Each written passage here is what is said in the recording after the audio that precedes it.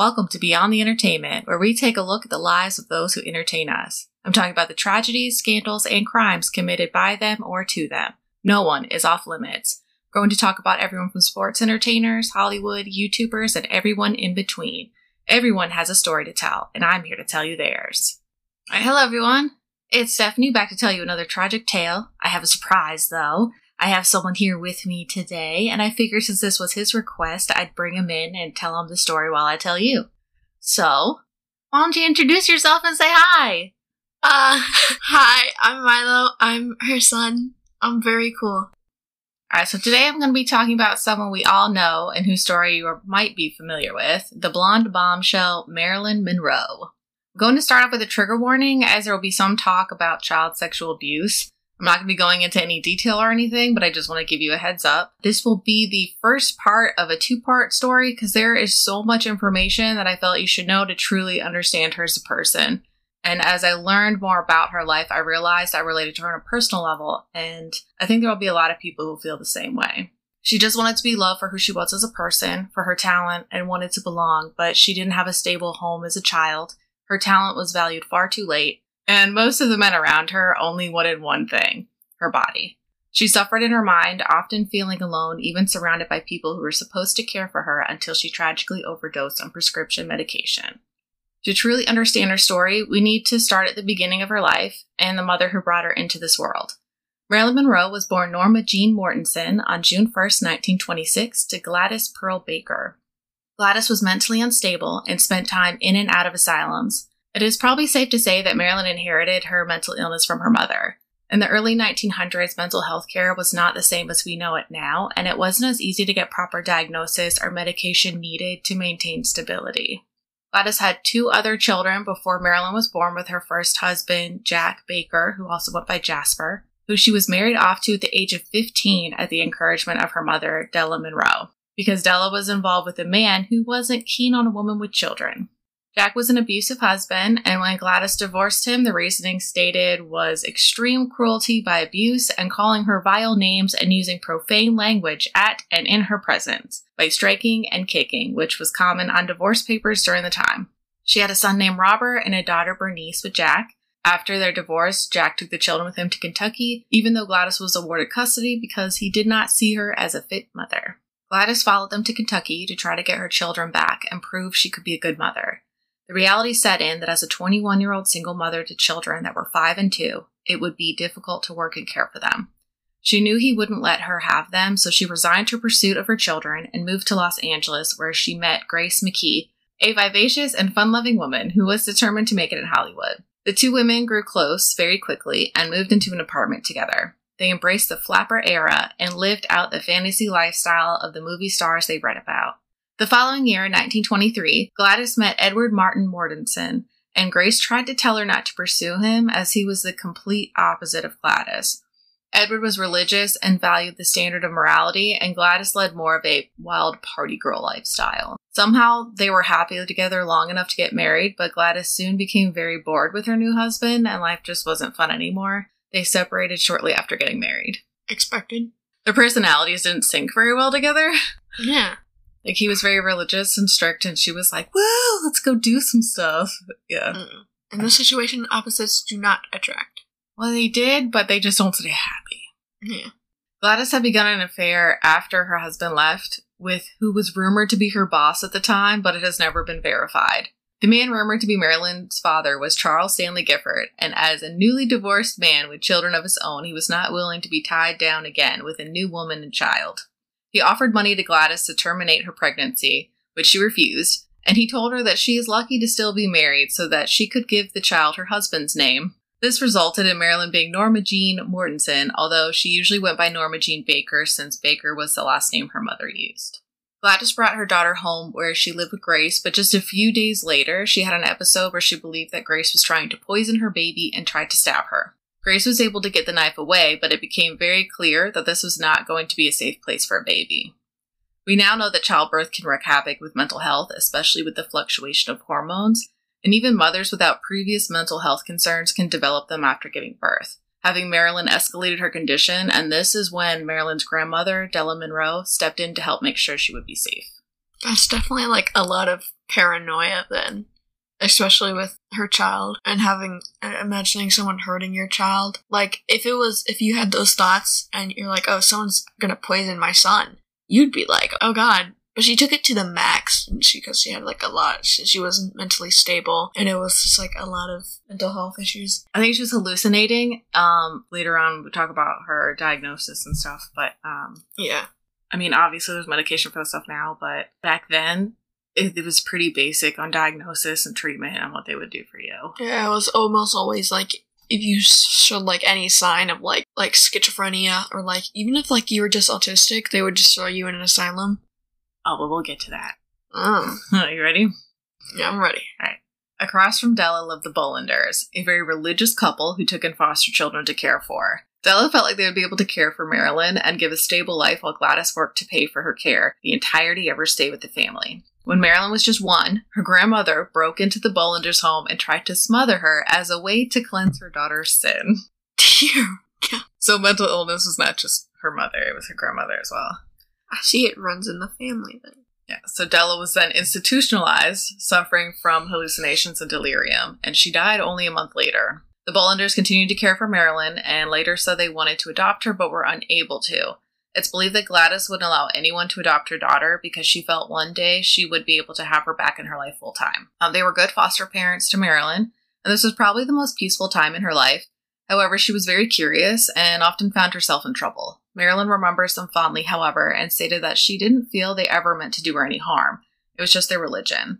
They told Marilyn her ideas of wanting to be an actress and going to the movies was sinful. They made her feel ashamed of her body, and of course sex or a curiosity of the opposite gender was a sin. As she grew, it created a complex of sorts around how she viewed herself, and in the complete opposite effect they were trying to accomplish, Marilyn became obsessed with being naked and people seeing her naked.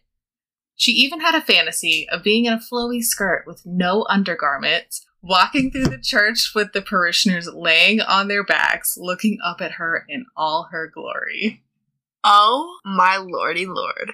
I knew that would get you. That was voyeurism at its finest. That's all I have to say. Especially like when people are like, hey, don't do this, they only want to do that more. Like it's common sense. And also the fact that they're body shaming her at such a young age is really like disgusting. You shouldn't be like, you shouldn't love your body. You shouldn't, you're looking like this, you're not good enough. And then when you get older, it's just like, oh, you're less of a woman. You don't love yourself. You should be proud for what you have. They switch up. Well, I think because she was so young, they were trying to be really strict about it and not, their religious views was, like, don't go out dressed certain ways or don't act certain ways. You should be morally correct, and this is how we expect you to behave. And she was young, and so she was, like, curious about things because that's just kind of how she was in nature, where she wasn't that, like, very, I guess, like, kind of timid. She wasn't very timid, I guess is the word I'm looking for. And so for her, she created this fantasy where she's just like, what's wrong with being naked? What's wrong with the human body? And I kind of just want everybody to see Especially since, like, religion was a very strict thing back then. Now it's kind of more chill, but some people still take it to the extreme. And I feel bad for, like, having to live in that environment. Even though the Bollanders were the only people Marilyn knew as her mother and father, she was not allowed to call them that. Marilyn remembers being told she had to call them aunt and uncle, and it was crushing to her as she was so little. She didn't understand why her mother wasn't taking care of her, and why she didn't have a father. One evening when Marilyn was 6, a puppy followed Mr. Bollander home, and let Marilyn keep it. She was so happy and felt so attached to this puppy she named Tippy. Unfortunately, when she returned home from school one day, the neighbor had killed her dog, and she was... I knew it! Yeah. I knew it! It always happens. Oh, a puppy followed her home. She was really attached to it. Boom! Dead. I hate that. Yeah, so needless to say, she was devastated, and the Bollanders called Gladys in an attempt to comfort her. Little did they know that this would result in Gladys developing the idea that she wanted to and could care for her daughter. Since the arrangement was not something dictated by the state, they had no choice but return her to her mother. When Gladys came to collect her daughter and her things, she was found cowering in fear in her closet. Oh my god. This woman that she barely knows is coming to take her to live with her and taking her from her home that she grew up in, place that she knows. It's a scary thing when you're little. She doesn't realize it's her mom. I think she knows it's her mom. It's just that because she wasn't there for her or visiting her that often. For her, she didn't correlate her with mom. Yeah. Where are we at? All right, this living arrangement didn't last very long, as Gladys soon realized again that she was not built for this mother business. Now, as a mother, I can understand that she would want to raise her child and felt that tug, but pulling her from a stable and caring home is not the best decision, even if they may not have been the best personality match for Marilyn. Gladys and her friend Grace, who was still pretty influential in her life, decided to get the English couple across the street to look after Marilyn. They were George and Maud Atkinson and were in the movie business, but mostly working as extras, and they had a daughter, Nellie, as well. They were much more relaxed and energetic, so they took the time to teach Marilyn how to juggle, hula, and throw knives. That changed. Hula, juggling, throwing knives. Yeah. Well, like they have the target Axe and tossing. Yeah. They smoked, drank, and were carefree, which after the strict household she was just in was rather refreshing and exciting for Marilyn. However, it was also confusing after having been told that all these things were a sin and you would go to hell, so she just had to work out what really was good and bad for herself. Gladys somehow managed to get a loan and was able to buy a large house that she shared with Marilyn and the Atkinson family. They were all able to live happily under the same roof, but this was a lot of pressure on the unstable Gladys. She received word that her firstborn son had died tragically at 15 due to a kidney infection, and that her grandfather had committed suicide and hung himself at 82 years old. This news, on top of the stress of the home and being a mother again, started to put cracks in her mental state, and she threw herself down the stairs in an attempt to commit suicide, while Marilyn and the Atkinsons were having breakfast. How do you throw yourself down the stairs? I'm just assuming... Do you just, ragdoll it? I'm assuming you're, at the top of the stairs and you just, jump head first down the stairs, maybe? It's just I picture it as a scene from Paranormal Activity where she's just, oh my god. I mean, maybe. Just imagine how awkward that is. You're eating breakfast and then some lady is throwing herself down the stairs. Yeah, I can imagine it's pretty startling. It's definitely startling. And she lived, so she just has to get up and be like, oh, my bad. I tripped. Well, the Atkinsons went to check on her, and they obviously called for help. Yeah. Gladys was taken to Los Angeles County General Hospital and was then transferred to Norwalk Mental Hospital, where she was diagnosed as schizophrenic. After a year, Gladys was declared insane and incompetent, and Grace was given guardianship of Marilyn. This clashed with her divorced single life, so the home was sold, the Atkinsons moved, and she needed to figure out what to do with her new child ward. This time in her life is a little chaotic, as Marilyn was shuffled from home to home. It is known that at first Grace had given her to the Neville camps briefly, then to the Griffins, the Carrolls, and eventually an orphanage. Marilyn accounts that she was shuffled around to 10 homes, including the orphanage. Some of these families truly cared for her and wanted to adopt her, but Gladys would never give permission to any family to adopt her daughter. The consequences of this shuffling led her to the arms of a predator that Marilyn spoke publicly about. A man in one of the border houses assaulted her when she was just 8 years old. She has also revealed other accounts of abuse by a cousin and former foster father. The first assault is when she formed a stutter that she struggled with throughout her lifetime. She is one of the first major public figures to speak out about sexual abuse. There was never any proof this happened aside from what she told others, but there rarely is in these cases, and I have no reason to discount her story. She felt it was important to tell her story, and the only reason people doubted her was because they thought it was a ploy for sympathy from the public in the beginning of her career. I can't imagine revealing intimate details or feeling that you need to reveal these things and to have people doubt you so publicly. I feel like it's a very common thing for sexual assault in unstable places and families, and they never get out there because they don't normally let people publicly speak on that. Well, when you're young, too, they will hide who you are because they don't need the public or want the public to really know and prosecute you or judge you because you made these claims against someone. Yeah. But also back then, it wasn't really something that was discussed. Yeah. So it's pretty brave of her to be one of the first people to actually speak publicly about these things. Yeah. Now, Marilyn was sent to the orphanage in September of 1935, and this was a devastating blow to her. She so desperately wanted a place to belong and a family that loved her. The orphanage just solidified in her mind that she was alone. Grace and the staff had to drag her inside, all while she was fighting and screaming, "I'm not an orphan," over and over. Oh, God. It's really sad. It is. During her stay here, she was picked on and called Norma Jean the human being because she was a rather small child. it's a kind of funny nickname, but it has, like, it's so, the reason behind it is, like, so sad that she had to go through that. All when she was just, like, not even in her teens yet. Now she's just a little kid, getting bounced around house to house, and now she's in an orphanage being picked on because she's tiny. As a result of this teasing, her stutter got worse, and she remained pretty quiet, but she did what she was asked and was considered to be a polite child. Marilyn recounts her experience badly there, and it might have been the resentment of being abandoned that made the entire experience unbearable for Marilyn. Interviews with the orphanage revealed they treated her as any other child, and she was not singled out, but in the end, it's another her word against theirs that was interpreted as another tragic story for a publicity stunt. To Marilyn, her feelings and experiences during this time were very traumatizing, and if they were an exaggeration of sorts of the severity of said experiences, it is important to remember that her feelings are valid. Marilyn's third husband, Arthur Miller, recounts that she could walk into a crowded room and pick out who was an orphan. It was like there was a bottomless, lonely look of "do you like me" in their eyes that no parented person could see. In 1936, the orphanage told Grace that they recommended Marilyn be put with a good family and almost shamed her into doing something. So she went to the courts to obtain legal guardianship of Marilyn, which meant that the government would pay her a stipend to cover costs of her care. She didn't end up taking her out of the orphanage, though, until 1937, even though she was already receiving the payments. The hesitancy was because of a previous incident with Grace's husband before she dropped Marilyn at the orphanage. The living arrangement didn't last long because Grace's husband, nicknamed Doc, was molesting 11-year-old Marilyn. So Grace had to find somewhere else for her to live. Now, this is incredible to me that this woman is still with a man who molested her best friend's child.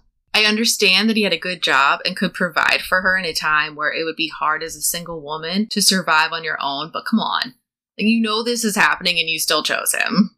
And, she could have divorced him while she was getting the payments. And then she could have found someone else that she could rely on and actually was a nice person. I feel like that's a better option.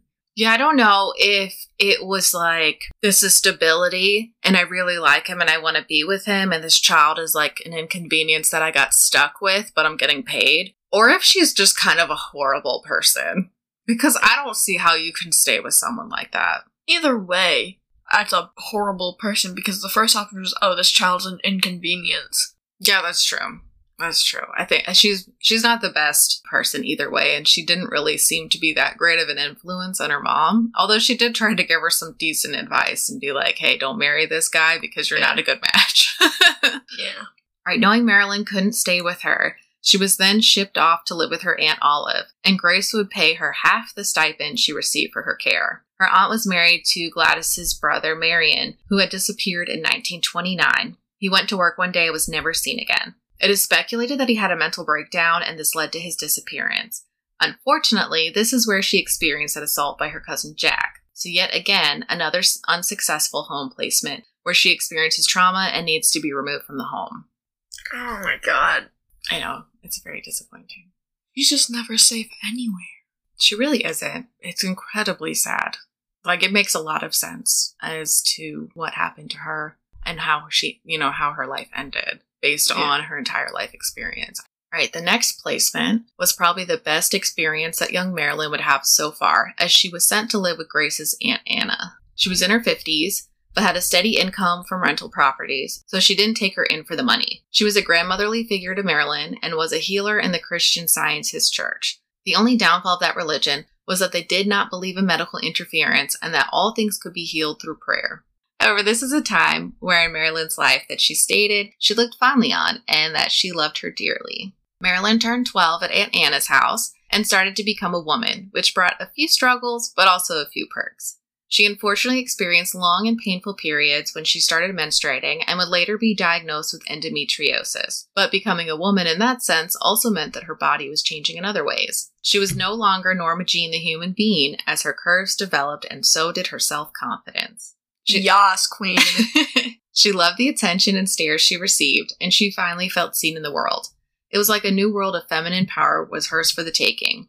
This was also around the time she learned of siblings and her brother's tragic passing. It must be quite confusing to have spent 12 years feeling alone with no true family and finding out you have siblings.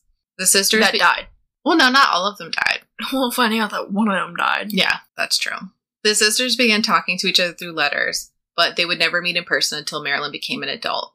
Unfortunately, in 1941, Marilyn would need to find a new home again, but that was because Anna was ill. She was suffering from a heart condition and wasn't able to continue taking care of her. Grace had to take her in once more, but felt that because they had Doc's 2 daughters from her previous marriage living there, that the threat to her safety was minimal. I don't see the logic in that, but Marilyn went to live with her and shared a room with one of the girls who was the same age as her. I'm scared. I'm scared if something's gonna happen to her. The logic behind the fact that he had his 2 daughters from a previous marriage living there reduced the threat. At the same time, is she really that confident that he's not doing anything to his own children? And also, I feel like they would do something to her because of their father. Like, what if they learned that from him and thought it was okay? It's just like, ugh. Well, you don't have to worry too much, because this wouldn't last very long. Doc was offered a job in another state that was too good to pass up. Los Angeles would stop paying Grace to take care of Marilyn if they moved out of state, so she had to figure out what to do with the now 15-year-old. Grace had a plan. A handsome 20-year-old plan.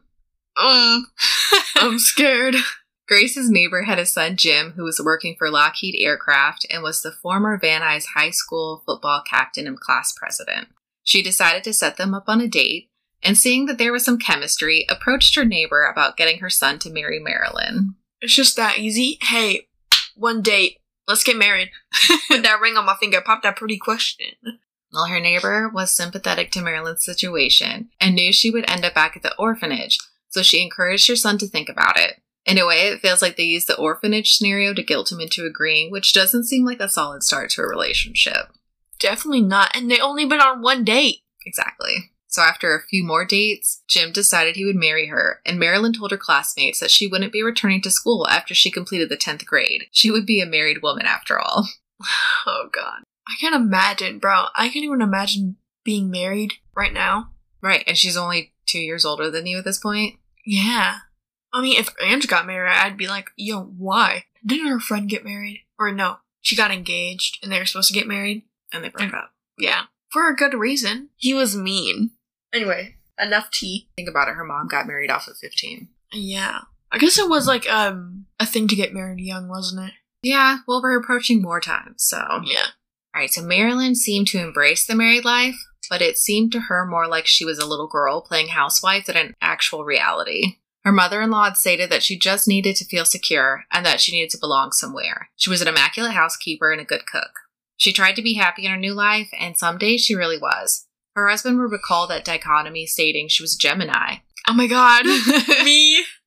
I could see Norma Jean some days. Some days, I don't recognize the girl. She'd always come back and be Norma Jean again. A year after their marriage, the war was in full swing, and Jim was enlisted in the Merchant Marines. He would be shipped off for long periods of time, so Marilyn moved in with her in-laws and got a job working for Radio Plane, inspecting and folding parachutes. This is where a photographer would come in and take her first picture. David Conover was taking pictures of pretty working ladies to boost the morale of soldiers, and when he saw her, he knew he had to take her picture. Little did he know that this was the start of a legacy.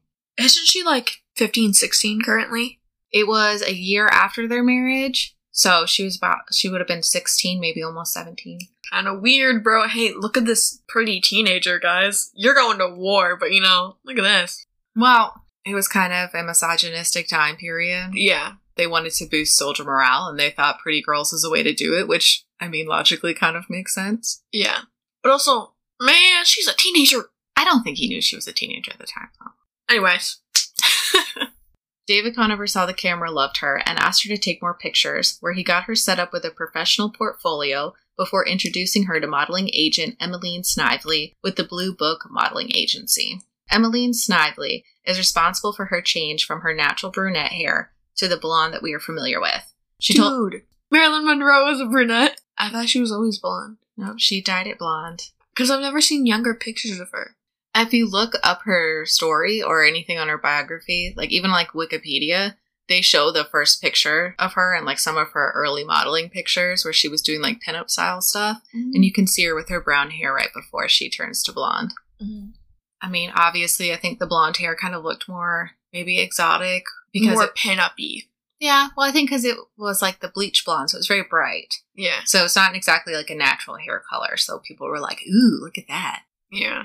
So Marilyn's husband was still traveling with the Merchant Marines and didn't mind her modeling as he thought it was something that made her happy while he was gone. It was expensive, and he recalled that she would be spending more on clothes for modeling than she was bringing in.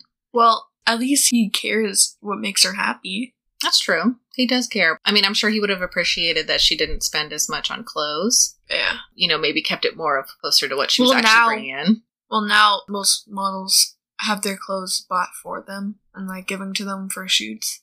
So, you know, maybe if she was born a couple of years later, a few more years later, she was born in, like, what? 1926. Dude, I was gonna say 1920, but that seemed too far. So, okay, so instead of a couple years later, I'd say 70 years later. I think a lot of things would have been different for Marilyn if she was born a lot later. And Yeah. probably would have been a lot better. Yeah, she probably would have been a lot more healthy and stable household. That's very true. Especially if it was that same exact family and they were, you know, her mother probably would have been more stable because they were able to provide her medication and stuff like that. Well, she also wouldn't have been allowed to just bounce around from home to home. Yeah. The state would have taken her in if it was shown that she wasn't stable. She would have went right into, like, foster care, and her mother wouldn't have been able to stop an adoption to a good family. Yeah. All right, so let's see. Where were we? We were talking about her husband. So when he was in Buenos Aires, she was on the cover of a magazine, and he showed his comrades and told them that that was his wife, and they didn't believe him. They thought that once he came home, she would stop, but Marilyn was falling in love with the attention that she received and began to love the body that as a child she was taught to hate. Girl boss moment. And I'm glad she's, like, you know, she's finally gaining confidence after all those years. That's a good thing. Yeah, well, I'm sure she saw pictures of herself and could see how pretty she was and that she didn't need to hate herself. Mm-hmm. And everybody was like, oh my god, you're so pretty, and that probably made her confidence go, like, way up. Oh, I'm sure. There are some downfalls to that later on, but I'm not going to get into it at the moment. Marilyn was featured on the cover of 5 magazines one month, and this sparked some interest from 20th Century Fox's casting agent, Ben Leon. He wanted to test her on the set of Mother Wears Tights, which was in production at the time, so he could have a better chance of getting her cast in the future. This is where she met Alan Whitey Snyder, who did her makeup and went to do all her future makeup for any movies and events that she would appear in. The screen test was simple, only lasting a few minutes, but was ready to be sent to the studio director Daryl F. Zanuck within hours. Leon snuck it into what Zanuck would be looking for that day and decided that Marilyn needed to be given her first contract. This contract was for 6 months, and she would be paid $75 a week, and at the end of the 6 months, they would decide if they would extend it. Grace had moved back to Los Angeles, and she went with Marilyn to sign her contract because even though she was 20 years old at the time, you had to be 21 or older to sign a contract without your legal guardian. At this time, they changed her name from Norma Jean to Marilyn, and she decided that she wanted to honor her mother by using her maiden name as her new last name. She was starting over as Marilyn Monroe, and for her fresh start to work, she decided to divorce her husband as she was not going to be the happy housewife he wanted. Oh, well, that's like, at least like, hey, I'm not gonna be what you want, so I gotta go. Yeah, and I think it was a little bit of respect for him as well, because they had been together for a while, and, you know, she knows what his expectations are, and he wants her to stop. She doesn't want to. It's best to kind of part ways and do what makes both of you happy. Yeah. And, you know, especially since, like, they kind of didn't, you know, want to be in this relationship, but they were forced to, and they, you know, you have to have, like, some respect for the other person, especially because they only went on, like, what, 5 dates? Yeah, and they didn't know each other before that. Yeah, they didn't have a lot of dates. It definitely was like an arranged kind of experience. Yeah. But they did make the best of it, I think. Yeah. I mean, he wasn't abusive or mean or anything to her. He tried, you know, his best to show her love and care for her. Yeah, and he was supportive of her for the most part. Yeah, he seems to be one of the good ones, I think, as far as, like, men that are in her life. Her start in the movie business was a little rough, as she was mostly utilized for extra work, and this resulted in the studio dropping her. Her agent, Harry Lipton, recalled that once she got over the shock, she realized that there were plenty of pretty young girls trying to make it, and she needed to make herself stand out. Unfortunately, she would have to suffer a little more before it got better. She made some money with modeling gigs, but floated around Los Angeles just trying to survive, sometimes only able to afford 1 meal a day. She began to learn that one thing was consistent, and that was the use of sex to make it in the city. The modeling agency doubled as an escort service, and many women would go out on dates with multiple men a week. Marilyn never did that, but she realizes she needed to get attention somehow and started wearing clothes that would show off her body more. She had her honey blonde hair, glossy red lips, and her tight white clothing would keep all eyes on her, but she had an innocence to it that made her different. In August of 1947, Marilyn met John and Lucille Carroll. John was an actor, and Lucille was the head of talent for MGM Studios. They were at a golf tournament where young starlets were assigned to be caddies to add sex appeal to the event, and Marilyn was matched with them. Imagine wanting sex appeal for golf, the most boring sport ever. I know of some golf tournaments that involve exotic dancers. It's like, when like people are like, they have the ladies for like boxing or racing, and they'll be like in basically nothing, and they'll have little flags. Yeah, that's the sole purpose. Yeah, just sex appeal. Imagine having sex appeal for baseball. Well, it's like cheerleaders on the sideline at football games. Yeah, but it's not always sex appeal. Their outfits have been pretty skimpy over the years. That's true. They found her beauty and lack of social skills adorable and referred to her as Little Kitten. Bro, why can't people find that about me? My lack of social skills? Oh my god. You're so cute. You think I'm cute. Of course I think you're cute. Her mom. I'm your little baby. Alright, they were intrigued by her and decided they needed to help her. They took her into their home where they gave her clothes, allowance for living expenses, gifts, and she ended up living with them for a little over 6 months. John then gave her a contract of sorts, stating he would pay her $100 a week and promised to help guide her and counsel her to improve her career and prospects. Marilyn would call them often over trivial things, and they decided that she should move into the Studio Club, which was a residential facility for upcoming actors. They paid the first 6 months of her rent up front. While living in the studio, she discovered the Hollywood party scene, which would result in her meeting and becoming close to the chairman of 20th Century Fox, Joe Schenck. She would attend parties with him and talk to her close friends about servicing him. He would never admit to an affair, but in the industry back in the 40s and 50s, it was pretty well known that to get ahead in the movie business, you had to make some personal sacrifices as a woman. It is honestly quite disturbing and disgusting to think about the way men use their power over these women. Although Marilyn would say that they could have her, but they could never keep her. They wouldn't own her, and that's how she would keep her power. Get some snaps. Poetry. This affair with Joe Schenck would lead to him asking his friend, who was the head of Columbia Pictures, for a favor, a 6-month contract for Marilyn that was signed in March 1948. As part of her contract, Marilyn was to take acting lessons from Natasha Lytess, and the two would form a tight bond. Natasha would stay by Marilyn's side for the next 7 years. At first, Natasha was hard on Marilyn, but she saw potential in her. Marilyn lacked a sense of self, and Natasha saw she was a blank canvas that she could mold. She focused a lot on her diction, which is something that ended up standing out in her acting style. After 1951, Marilyn wouldn't perform without Natasha on set, and Natasha recalled that Marilyn was afraid of everything and needed the encouragement and mother figure that she provided for her. She was cast in the low-budget movie Ladies of the Chorus, where she met vocal coach Fred Karger, who was recently divorced. He was on the set of Ladies of the Chorus to help her with the songs for the movie. They started seeing each other, and it was the first time Marilyn had truly felt a sexual desire for someone, but the bliss wouldn't last long. I knew the recently divorced meant something. Unfortunately for Marilyn, he still harbored resentment and anger from his divorce, in which he took out on her. After the movie didn't do well, she was dropped from Columbia Pictures, but a silver lining was in the Motion Picture Herald when they reviewed the movie. They praised her for her performance and singing, but she was still now unemployed again. She went back to the party circuit to look for her next chance. I think this is a good place to stop. We're about to embark on the meat and potatoes of her career. The meat and potatoes. The meat and potatoes. A lot of her childhood information was very new to me. I didn't know it was so unstable and traumatizing. The view into her family's mental health struggles brought so much clarity to the later part of Marilyn's life and her death. I do wish that her mother was able to get proper treatment for her condition, but mental health was not the same then as it is now, and they were doing what they knew to treat her. I'm sure if they had access to the medicine and information on mental health that we do now, they all would have been better off. Did you learn anything about Marilyn? A lot. A lot? A lot. I think a lot of people know more about her death and her movie career than they know about her personal life or her early beginnings. Yeah.